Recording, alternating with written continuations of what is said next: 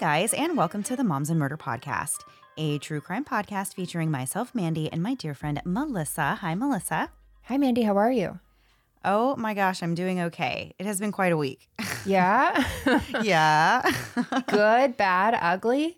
Well, I mean, a little of everything, I feel like. As you know, Right. we've had like some drama with getting my kids in school. We had like a Yeah. weird situation with their old school, and we were kind of scrambling to find a new school situation. And I've been panicking a little bit because school started here a week ago, and my kids like were not in school, but they are now. So nobody panic. Yay. Like they are officially enrolled in school. But it was really stressful this week because I don't know. You know, we start school really early here in Florida. So first of all, Yeah. the first day of school already creeped up on me really fast. And then the next thing I knew, like all of these things were happening. And I was like, oh my gosh, what is going on? But we got it all figured out. But, you know, that was just a big fun Yeah. time. I mean, for it was me. interesting to me to watch it, but I wouldn't want to be you in this situation. It was like a wild thing going on. And Yeah. yeah. But like on my side, I felt really bad for you, but I was also fascinated. But then I would not want to be you in that Right. situation either. Yeah. So I'm thankful that my kids are, we found a new school for them, and Yay. they're excited to be starting next week. So yeah, so we've been kind of just scrambling, getting everything together that they needed to get Right. started, and school supplies and all that fun stuff. Oh, yeah. Definitely fun. So yeah, our friends up north will be doing all of that probably like right about now or pretty soon, if Or not, like a because they'll month. be I going think back. they're in September. It's crazy. Yeah. And I felt like school started really early. Even for us this year, I don't know, maybe it always starts this early, but for some reason, I just felt like, oh my gosh, the first week of August, like I was Yeah. not ready. I was not prepared at all for school going back. So yeah, but yeah, so we're back to school, and Yay. it's great. So yeah, we do have, of course, the Labor Day holiday coming up, which I just have gripes about that. I wish we would just not go back to school until after Labor Day like everybody else, but Yeah. I'll save that for somebody who cares. I'm actually good with it because I can get stuff done when my kids are gone for 12 hours a week. It's a wonderful thing. So I'm okay with it. Mandy, do you want an update on me being rickrolled? I do, because remember when we went to Nashville and you said, maybe since I'm going to be gone for a few days, I'll come home and this will be over? Is that what Yeah. you're going to tell me? Is it over? Okay, that did nothing to help the situation. But for some reason, like 4 days ago, we have been Rick Astley free in our home for 4 days. My son Wow. literally just asked me not to play it anymore, which is fine. But even I kind of was getting comforted by Rick at night. So it's a new situation for me. It became a part of your routine. It is. It's like, I'm like, well, you can't take Rick away from me. But my nephew is spending the night tonight. And my sister said, he was listening to Rick Astley, getting prepared to come over here tonight. And I'm like, oh, well, too late. It's over. We'll be on something else. So stay tuned for what comes next with my son. He did tell people this week, he got mad. And he said to me really loudly, I'm going to stick my middle finger up in public. And I was like, wow, that it's better than doing it. But the threat is really kind of funny. I enjoyed it. It is. I love him. He's so fun. Yeah. Well, I feel like a congratulations is in order anyway. Thank you. Thanks for joining or, following my journey of being rickrolled. I'm sure there'll be something else soon. Just stay tuned. All right. So, I know we mentioned last week about our Patreon that we were going to be doing a new thing starting this month. Yeah. And we're doing that. I'm getting excited. I'm getting nervous. We're approaching our recording session gosh. for our Patreon episode, which, as we said last week, is going to be on video. And that's going to be something that we are going to start offering to our Patreon patrons. So if you want to check that out, now is a great time to sign up for Patreon. And I mean, hopefully it's a great time. Oh, gosh, I hope so. We're going to go on to the episode for this week and move on to something more important. Today, we're talking about Hollywood.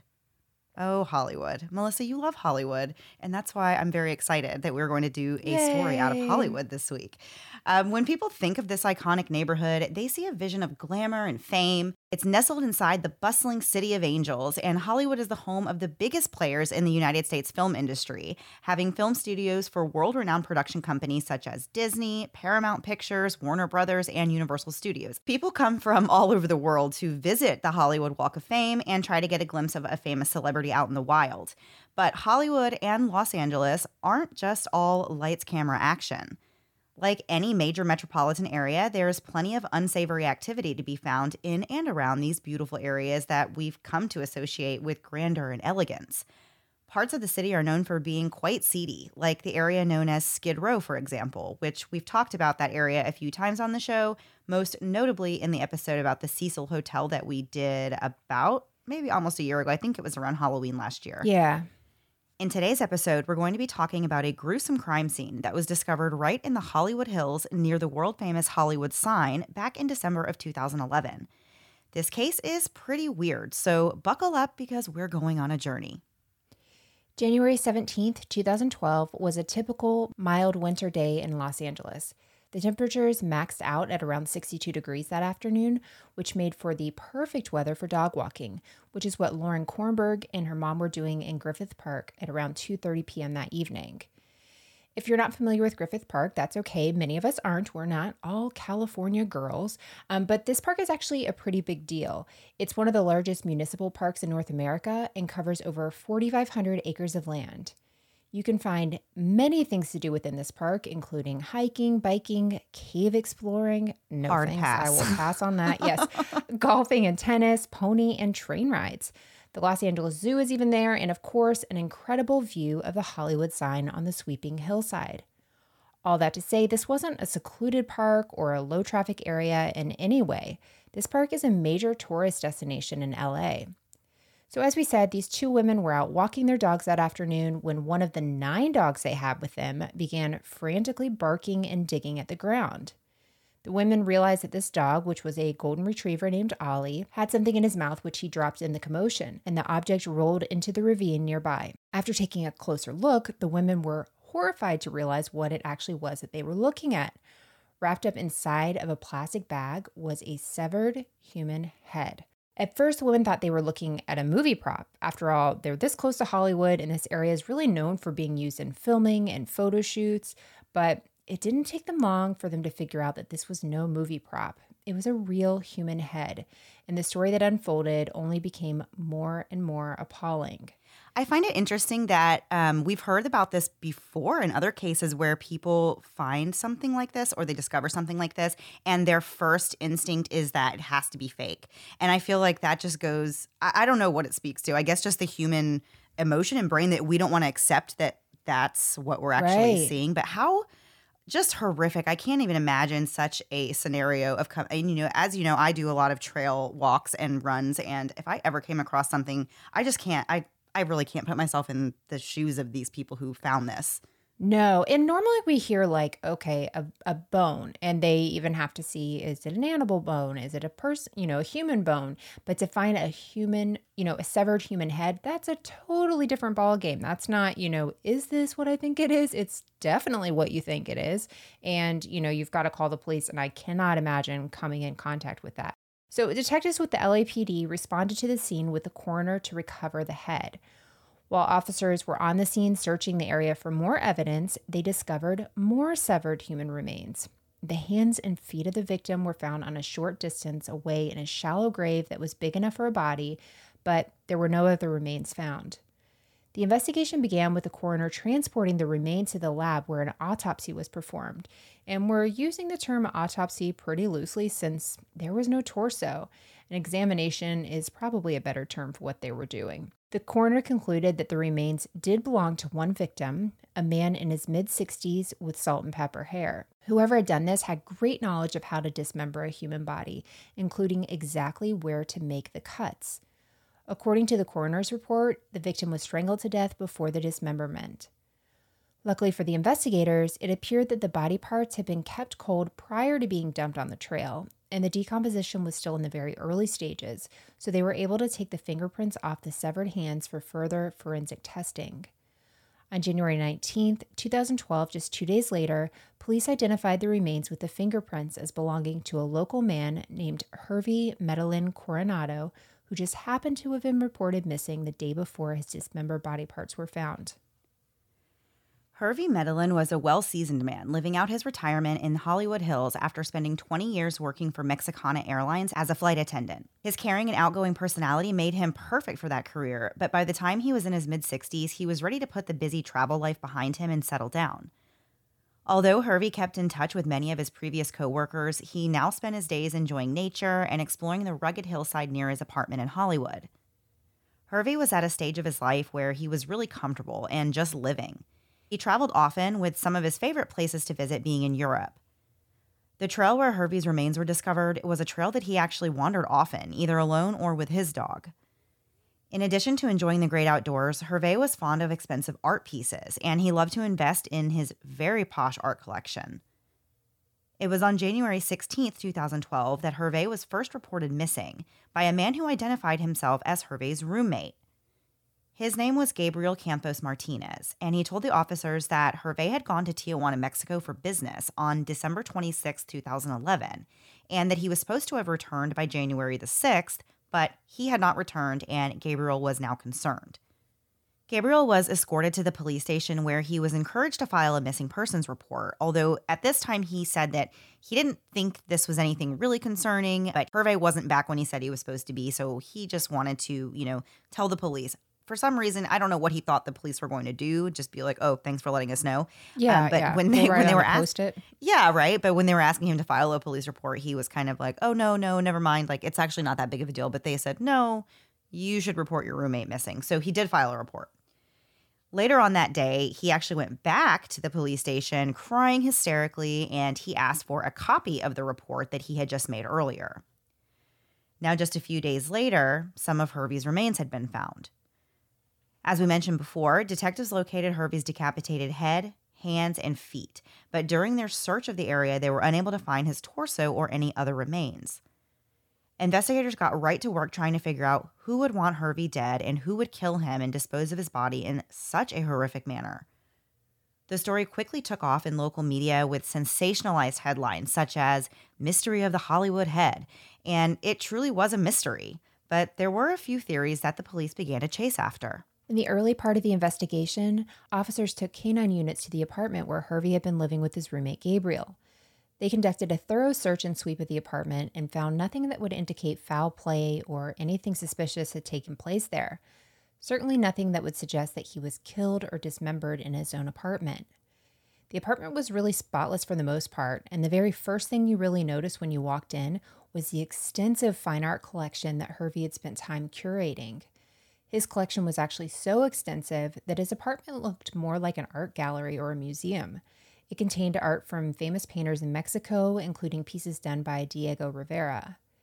These art pieces are not cheap, and Hervey was really just a retired airline employee, so investigators wondered how he even obtained all this fine art in the first place. And they also questioned whether or not Hervey may have had a hit put on him because the art he had was so valuable. Another theory that gained traction in the case was the possibility that Hervey had gotten caught up in the Mexican drug cartel and that they were the ones that were behind his brutal murder. This theory popped up after police got a tip about Hervey's past and the Mexican airline he used to work for. Apparently, Mexicana Airlines had been involved in a drug smuggling scandal back in the 90s while Hervey was an employee. They learned that Hervey played a role in the smuggling operation by acting as a sort of concierge to the wives of the cartel members. He would help them get into the hotels and take them on shopping trips in Beverly Hills. He would direct them to the finest restaurants, whatever they really needed. Officers wondered if the cartel paid Hervey in expensive art instead of cash. There was also the fact that Hervey had been beheaded, which investigators thought could be the signature of the cartel, who was notorious for beheadings. Strangely enough, another theory was that Hervey's neighbor may have had something to do with it. This neighbor was a bodyguard for Brad Pitt. And weirdly enough, Brangelina lived very close to where Hervey's remains were found, and investigators actually spoke with bodyguards at their home when they were canvassing the area nearby. Whoa. Yeah, this part really perked my ears up. So, of course, Brangelina and their bodyguard were quickly ruled out as suspects, but crazy that they were even, Yeah, that they knocked on their spoken door. to. Yeah, Wow, that's a strange one. So as investigators worked to look into these theories, they learned about a similar crime that was discovered in Tucson, Arizona. Arizona authorities had found a torso that was dumped on the side of the road, and they wondered if it could be Hervey's torso all the way in Arizona. DNA testing ended up proving that the torso was not Hervey's. It was actually too decomposed to have come from Hervey's body. But one of the most interesting theories in this case, interesting really to true crime fanatics and connoisseurs anyway, was that now this well-known name in true crime was behind Hervey's murder, or a possibility of being behind his murder. And that person was Luca Magnotta. Oof. Yikes. I can't even hear that name. Let me tell you, on Twitter one time, I tweeted something, and I don't even know what it was, and the person that replied to me said something, and his name said Luca Magnotta, and I thought I would, I was like, I don't know what the rules are in Canada. Why do people do that? Oh my I don't know. I hate that. It's stuck with me. It's probably been almost 4 years that happened, and it just freaked me out. So we will get back into many more details after a quick break to hear a word from this week's sponsors.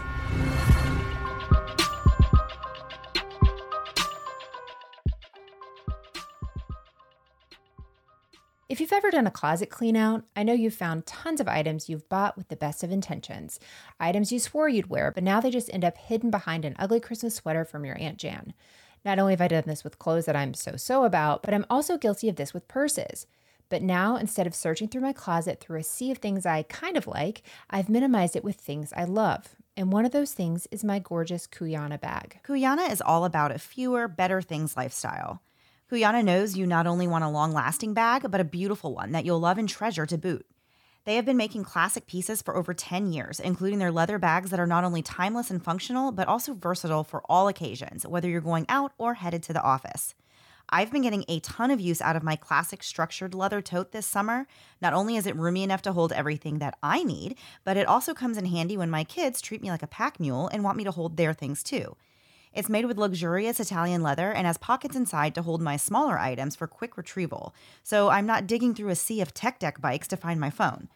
This tote was designed to be versatile for everyday wear, and I have put it to the test myself in both casual and dressy environments, and it's safe to say this bag gets this mom's seal of approval. Kuyana never goes on sale, but as a special offer, our listeners can receive 10% off your first order over $150 plus free shipping.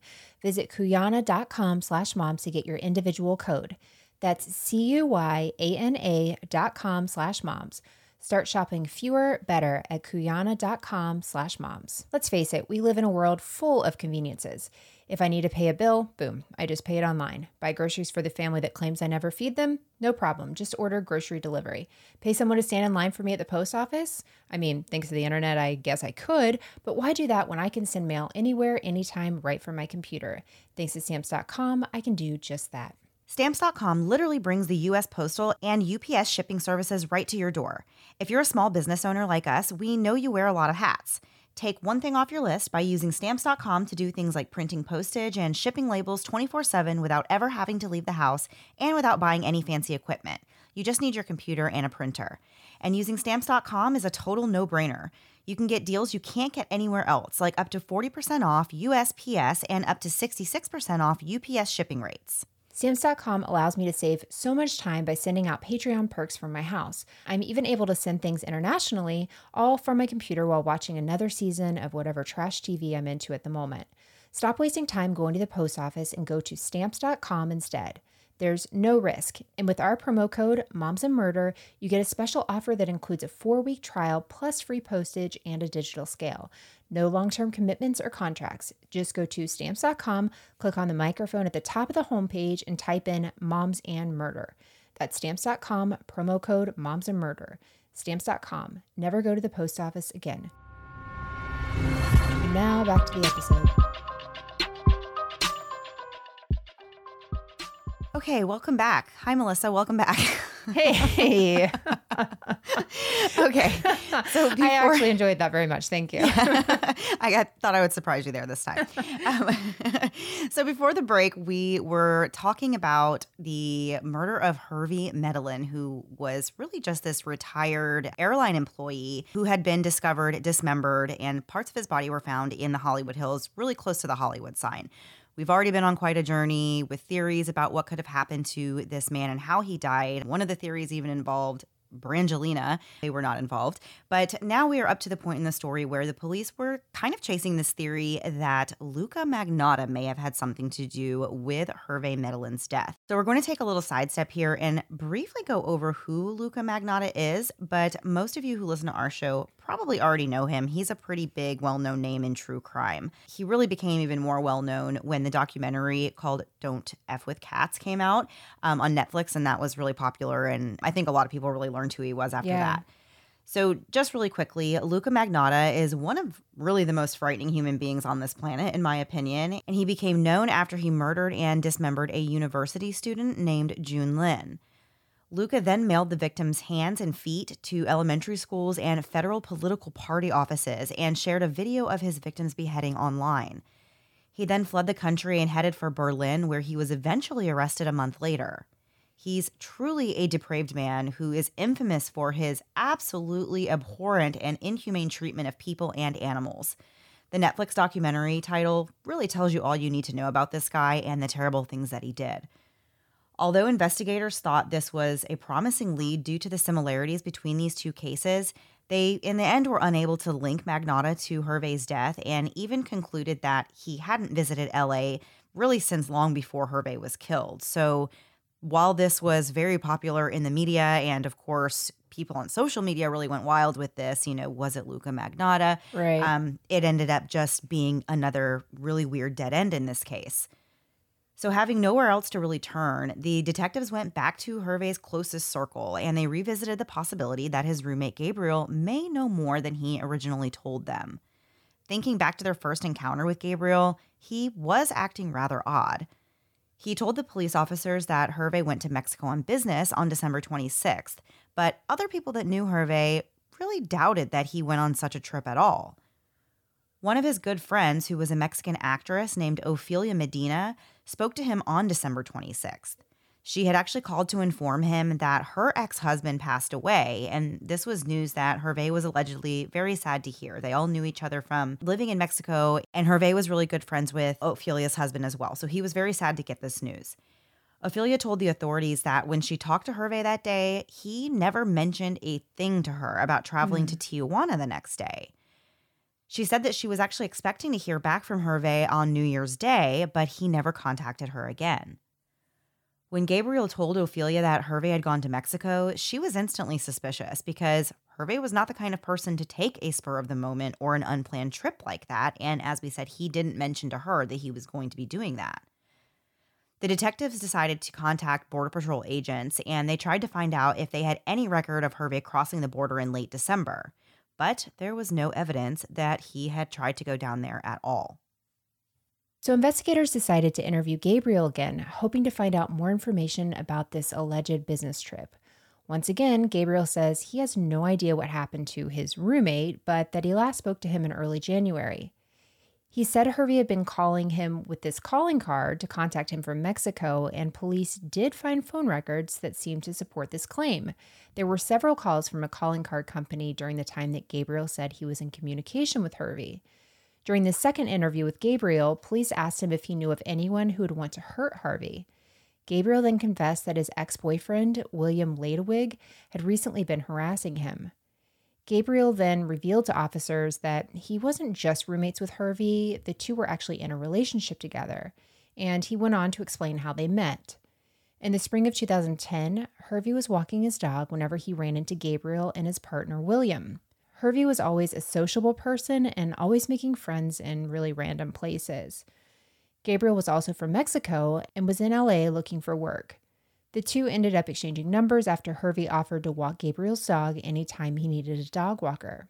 Despite the 26-year age gap and the fact that Gabriel was in a relationship already with William, he and Hervey had chemistry, and eventually they began having a relationship of their own.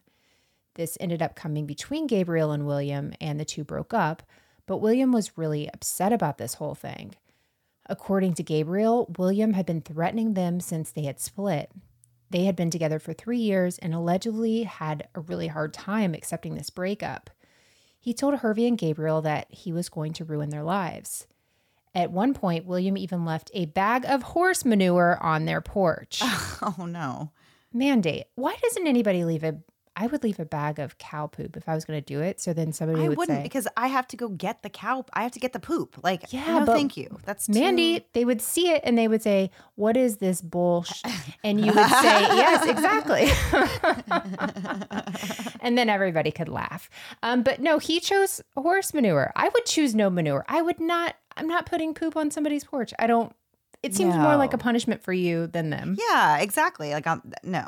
Mm-mm. You had to get it and you put it in a bag. It's just in a bag for them. It's like Uber Eats, but not, but don't.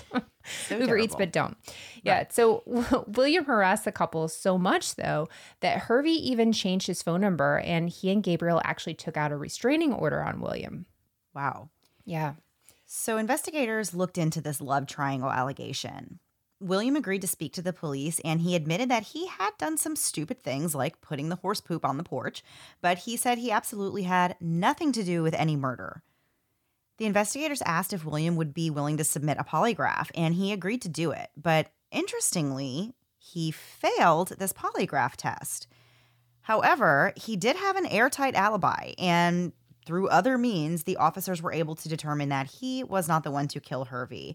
But it's still interesting to me that he failed the polygraph test, even though we know that they can be untrustworthy and they're not even allowed in court. So like to be used like as evidence in a case or anything. Right. But it still is interesting to me that he failed the test, you know, even though they were able to like rule him out as a suspect in the end. It's just interesting. It's always like a thing you have in the back of your head whenever you hear it, whether they're completely reliable or not. It's still when you hear somebody failed it, you're like, oh, okay, well, yeah, maybe there's a reason.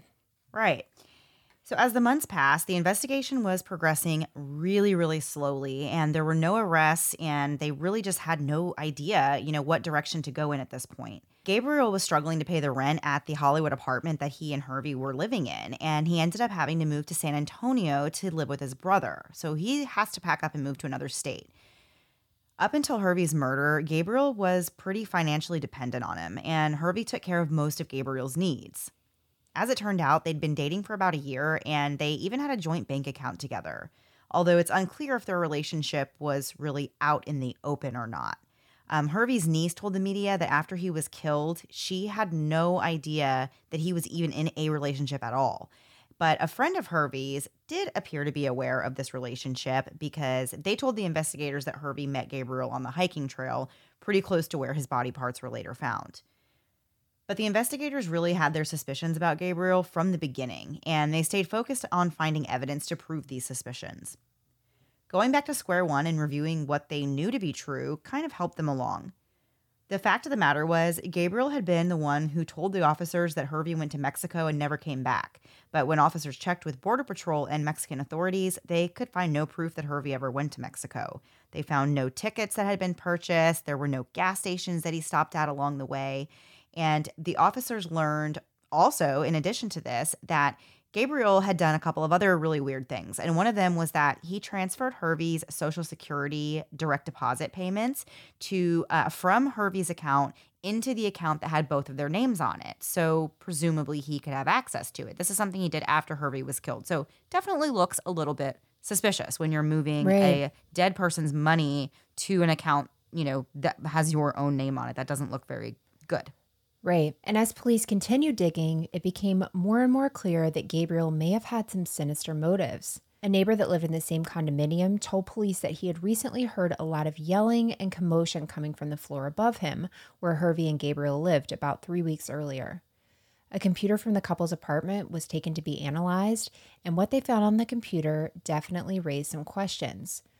Searches on the computer showed that someone was looking at several diamond and gold websites, which raised the question, was Gabriel looking to steal or sell some of Hervey's expensive belongings?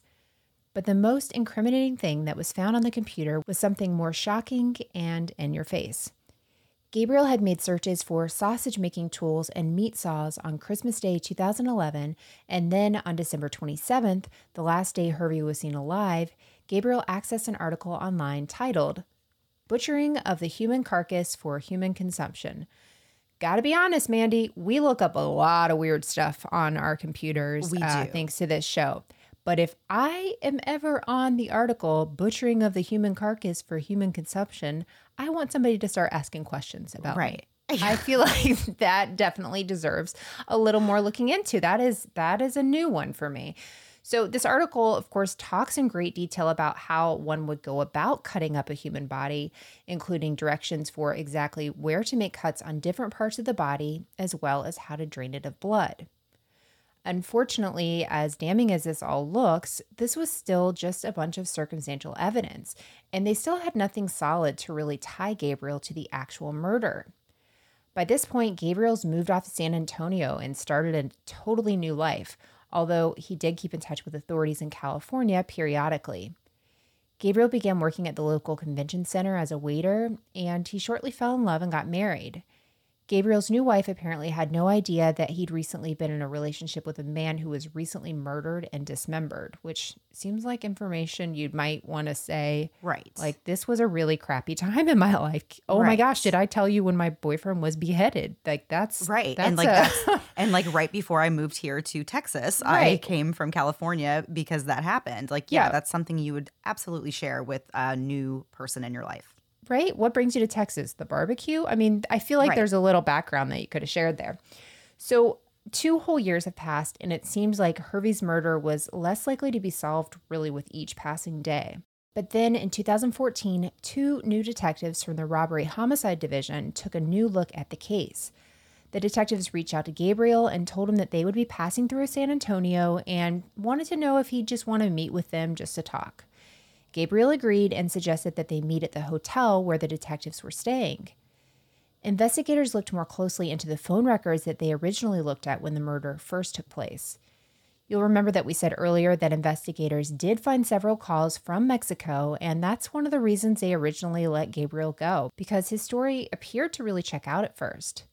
But now, the new officers that were looking into the crime found something else. The numbers that were listed on the phone records that were originally thought to be from calls with Hervey turned out to be a number for a friend of Hervey's that lived in Mexico. This was a longtime friend of Hervey's. This lady was actually calling Gabriel to check on the whereabouts of Hervey.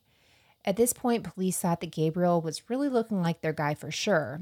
It's definitely a lot of circumstantial evidence, but everything at this point seems to be suggesting that Gabriel was the one responsible for Hervey's murder. Taking all of the evidence they did have into account, investigators wondered if the motive was that Hervey was planning to break up with Gabriel, and Gabriel was terrified of what that would mean for him. And in March of 2014, authorities would find another missing piece of the puzzle. An LA County worker was inside a cave that's commonly known as the Bat Cave, as it's actually the site of filming many scenes from the Batman TV series. This worker was using a loader and digging in the cave when he unearthed the decomposing torso of Hervey Medellin, wrapped in plastic. Upon closer inspection, it was realized that the plastic was actually plastic sheeting that was typically used for protecting artwork, and that same type of plastic sheeting was found in Hervey's apartment 2 years earlier. With this new discovery, authorities now had enough to charge Gabriel with Hervey's murder. Detectives then headed for San Antonio, where Gabriel was now living. And we'll get back into more of the story after one last break to hear a word from this week's sponsors.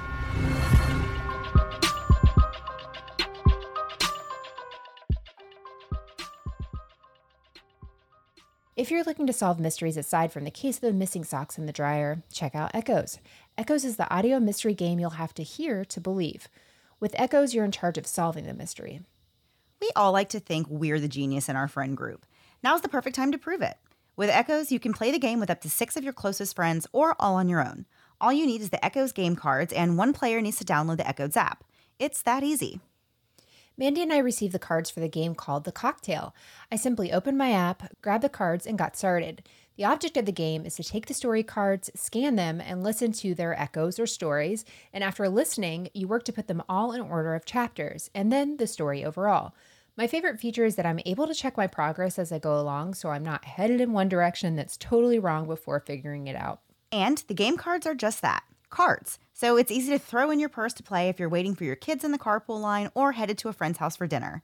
Either way, you'll have a great time trying to solve Echoes, and you can't beat the price of $9.99 for each game. Look for Echoes on Amazon, in Target, and at friendly local game stores. We all love a good vacation, but planning a vacation is anything but a vacation. Everything from where you want to go to what you want to do and where you want to stay. By the time I've opened up my browser to get started, the only thing I'm ready to plan for is a nap. But thanks to Apple Vacations, when I want to schedule my next family getaway, they're there to help me get it all planned. Apple Vacations is your one-stop shop for the summer vacation of your dreams. Apple Vacations has been around for more than 50 years and is known as America's favorite vacation company for good reason. They want to help you plan affordable and top-quality vacation packages, including round-trip airfare, hotel accommodations, meals, drinks, entertainment, and tips. I'm excited to plan our next vacation with Apple Vacations. With destinations throughout Mexico, the Caribbean, and even Central and South America and Hawaii, there's no need to open 50 tabs on your browser to do it yourself when the great folks at Apple Vacations literally do this for a living. And because life can be unpredictable, you can book confidently when you add Travel Protection Plus to your trip, which means you can cancel or change your reservation at no additional change fees. For a limited time, you can take $75 off your stay at Live Aqua, located in Cancun or Punta Cana, with promo code SAN75. Go to applevacations.com/moms-murder to get this steal of a deal to your favorite Live Aqua in Cancun or Punta Cana today. Step into the glitzy world of June's Journey and prepare for an adventure that's out of this world. Get ready to ditch the dull and dive into a world where mystery meets glamour and where June Parker's drama-filled escapades will have you hooked faster than you can say flapper dress. Whether you're itching for a whodunit fix or just craving an escape from the mundane, June's Journey is your ticket to excitement. Follow June as she unravels family secrets and untangles the web of mystery surrounding her sister's death. It's like joining a high society soiree, but with way more intrigue and way fewer dull conversations about the weather. Just kidding. You know we love a weather chat. So slip into your virtual flapper dress and immerse yourself in a world where every corner holds a new clue and every twist keeps you guessing. But hold on to your pearls because June's Journey isn't just another run-of-the-mill mobile game. I'm already knee-deep in the 5th chapter of June's Journey, and each chapter is more fun than the last. From the breathtaking scenery to the toe-tapping music, everything about June's Journey screams class. So what are you waiting for? Step into June's world and let the adventure begin. Can you crack the case? Download June's Journey for free today on iOS and Android. And now back to the episode. So before the break, we were just talking about how officers from California who were looking into the now 2-year-old case of Hervey Medellin's death and dismemberment, they have narrowed down their suspects pretty much to Gabriel and figured out that he is most likely the one responsible for this murder. So Gabriel is now living in San Antonio, Texas, and these two detectives, Detective Stearns and Detective Marcia, are going there to meet with him. The meeting was on March 9th, 2014, and it was intentionally kept very cool and casual so as not to make Gabriel really clam up or deflect the way that he had in the beginning when he was interviewed by the police. Before the three men met, the two officers had already talked about their thoughts on Gabriel and whether or not they believed that he had a potential motive or motives for killing Hervey. Gabriel only had about a half an hour to spare for these officers, and for the whole 30 minutes, all he did was talk. The officers almost never stopped to interrupt Gabriel while he was giving his account of what happened. They just simply listened to what he had to say. One thing that struck the detectives as being interesting was that Gabriel had quickly moved on to this entirely different life in which he was now in this relationship with a woman. They were married, and he was living with her. Officers thought it was strange, considering that he had just come from a totally different life than that in California, and they thought at the very least Gabriel sure was adaptable, and of course, in the worst case scenario, he is a con artist. As it turned out, Gabriel was an undocumented non-U.S. citizen, and the LAPD actually knew this, but they did not give him any trouble about it or have him deported because they actually wanted him to stay close, and they worried that if they had sent him back to his home country, they would lose him forever in this investigation. So they let him continue living in the U.S. While Gabriel was living with Hervey, he had this comfortable life. And, Hervey had financial security and a pension. And Gabriel talked about these happy times that they had together. They loved hiking and walking their dogs. And they really just got this impression that Gabriel was very comfortable in his life with Hervey, which kind of confirmed their suspicions that maybe this killing was motivated because Gabriel felt like Hervey was pulling away from him or was going to end this relationship. So throughout this whole meeting with Gabriel, the two investigators kept excusing themselves. They would say they had to take a call or use the restroom. But in reality, there was actually a whole team of officers just down the hall. Keep in mind, they're at a hotel where they're having this meeting. And there's other officers, a whole team down the hall in another room watching the interview, fact-checking everything that Gabriel is saying. And these other officers that are interviewing him are going to leave to check with this team to get guidance kind of on what direction to take this conversation and what subjects that they need to try and avoid and pull back from, because maybe those subjects are likely to cause Gabriel to turn uncooperative. So this is really a whole operation that they have going on. And Gabriel has no idea that all of this is happening behind the scenes. So surprisingly to the police anyway, that even though Gabriel told them he only had 30 minutes to spare, he ended up calling into work and staying for hours talking to them, all on his own accord. Later that afternoon, he even called his wife and said he was going to be late coming home because he was still talking to the police. As the hours passed, the conversation with Gabriel really started to become more and more unpredictable. He started sharing details about his life with Hervey and revealed that he had actually been angry with Hervey in the time leading up to his murder. But when the conversation started going towards the actual hours around when Hervey was killed, Gabriel suddenly lost all his recollection of detail and his story started becoming fragmented and really inconsistent. After a while, Gabriel started saying things that contradicted already known facts in the case. Like, he told them that Hervey called him from Mexico on specific days that the police already knew he did not receive any calls on. In another strange comment, Gabriel randomly brought up the fact that a medicinal but also toxic tea can be made from the datura plant. And this stood out because they questioned whether or not maybe this was how Gabriel could have rendered Hervey unconscious before dismembering him. This is totally him just digging his own grave. They're not, they're not It's holding just him or word doing vomit. anything. Yeah. And it's like, this is another thing that we have heard of before, where it's like the police are not even, they're not inquiring, they're not asking anything, and you have a suspect that's just in there running their mouth and just telling everything. Right. I think it's a nervousness thing. For sure. Like sure. they're And you just think, overcompensating by trying to act natural, that they're just spilling everything and not even thinking like, what am I saying? That they're paying attention to what I'm saying, but like I'm not paying as much attention as I should be to what I'm saying. Yeah. Well, I hate uncomfortable silences so much. And you and I have talked about this, even at the dentist, if they're working on my mouth, like I feel like I need to talk because like, why is it so quiet in here? Right. But it's like a weird, like it's a thing for me where I'm like, it's too quiet. So this is awkward. So I can see how you can get into these situations where you're just word vomiting and nobody's stopping you because they want to hear what you have to say. Yeah. Yeah. So after spending over 5 hours listening to Gabriel talk, officers let him walk free. But later that same day, the LA DA's office issued a warrant for his arrest. In the end, they were never able to get a confession out of Gabriel, and the case against him was entirely based on the circumstantial evidence that we discussed. Gabriel was the only person in Hervey's life that investigators believed would have any reason to hurt him, and he was the only one known to definitely have access to that plastic sheeting that Hervey's torso was wrapped in. Gabriel went to trial for the murder in 2015, but he never gave authorities any motive or admission that he killed Hervey at all.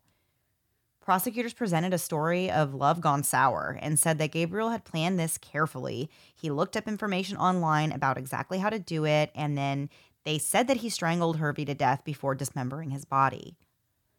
During the trial, the only time Gabriel showed any emotion was when photos of Hervey were shown.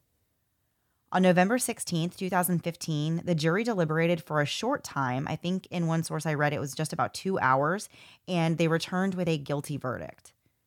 Gabriel was sentenced to 25 years to life in prison. From start to finish, this story really provided the media with plenty of clickbait and views.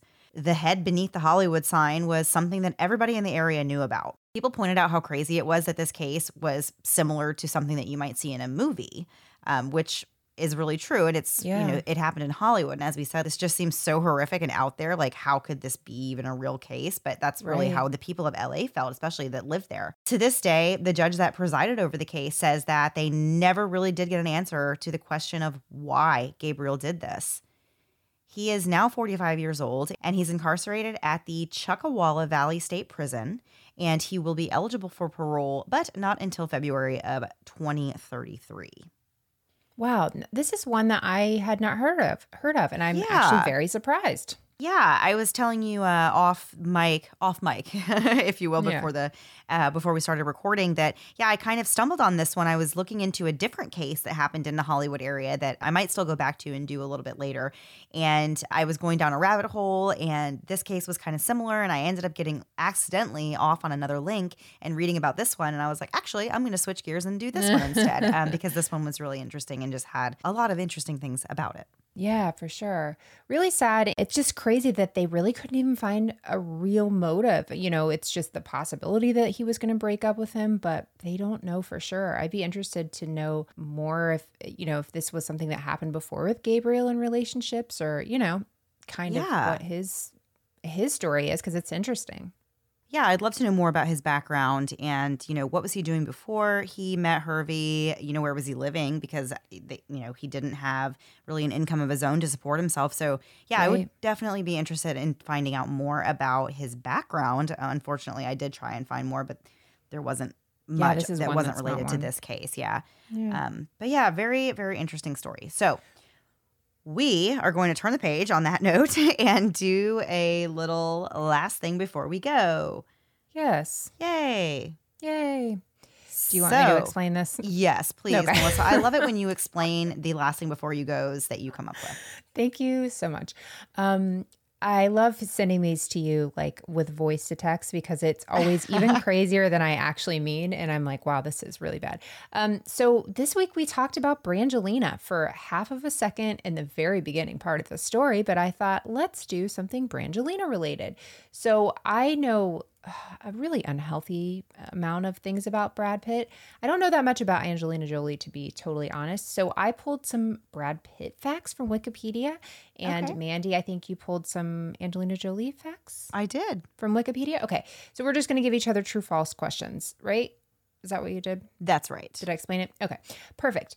And so we're just going to do that. Go back and forth. Mandy, would you like to kick it off with the first Angelina fact? See how well I know Angelina Jolie for no reason. Sure. Perfect. All right. So the first one is Angelina was extremely popular in high school and envied by other students for her beauty. True or false?